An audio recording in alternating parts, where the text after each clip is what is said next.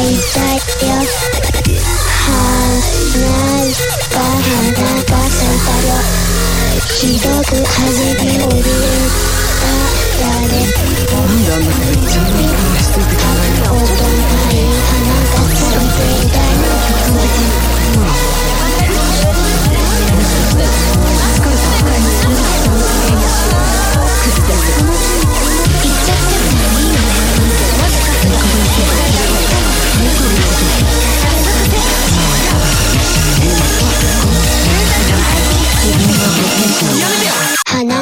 黙れクソ虫。い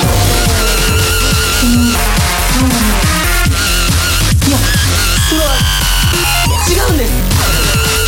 春日君の本だとバラされたらいいってこと。違うんだって。逃げ野郎、いじめじゃん。中村さん、聞いてください。盗んだわけじゃないんだ。持って帰っちゃっただけなんだよ。今日だって自首するつもりだったんだ。あいつさんにこれ返してちゃんと謝ろうって。あ、そう。春日君、許しておけないよ。バラさないで。その代わり私と契約しよう。そう、私が春日君を許す代わりに春日君は大事なものを私に奪われる。私見てたんだよ、春日君が佐伯さんの財布を盗んだとこ。違うのに、盗んでないのに、弾みで持って帰ってきちゃっただけなのに。意味わかんない。もうダメだ。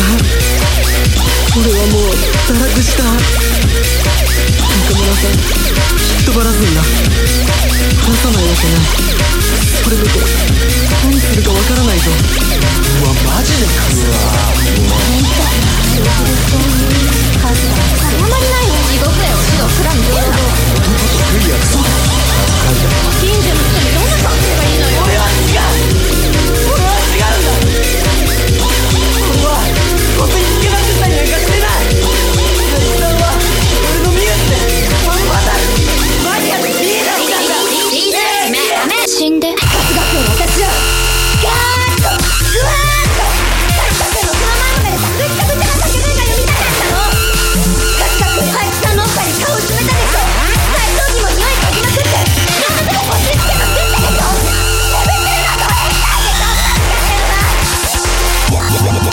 何なんだよ。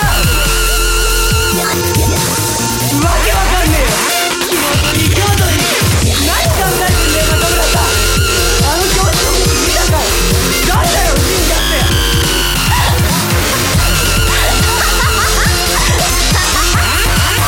何言ってんの。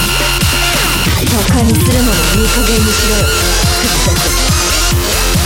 私がお前に嫉妬してる。頭を開いてんじゃん。あ、私はただのファン。死ぬほどに帰る。なんていう真実の変態だ。真実を全部燃え尽くす真実の変態だ。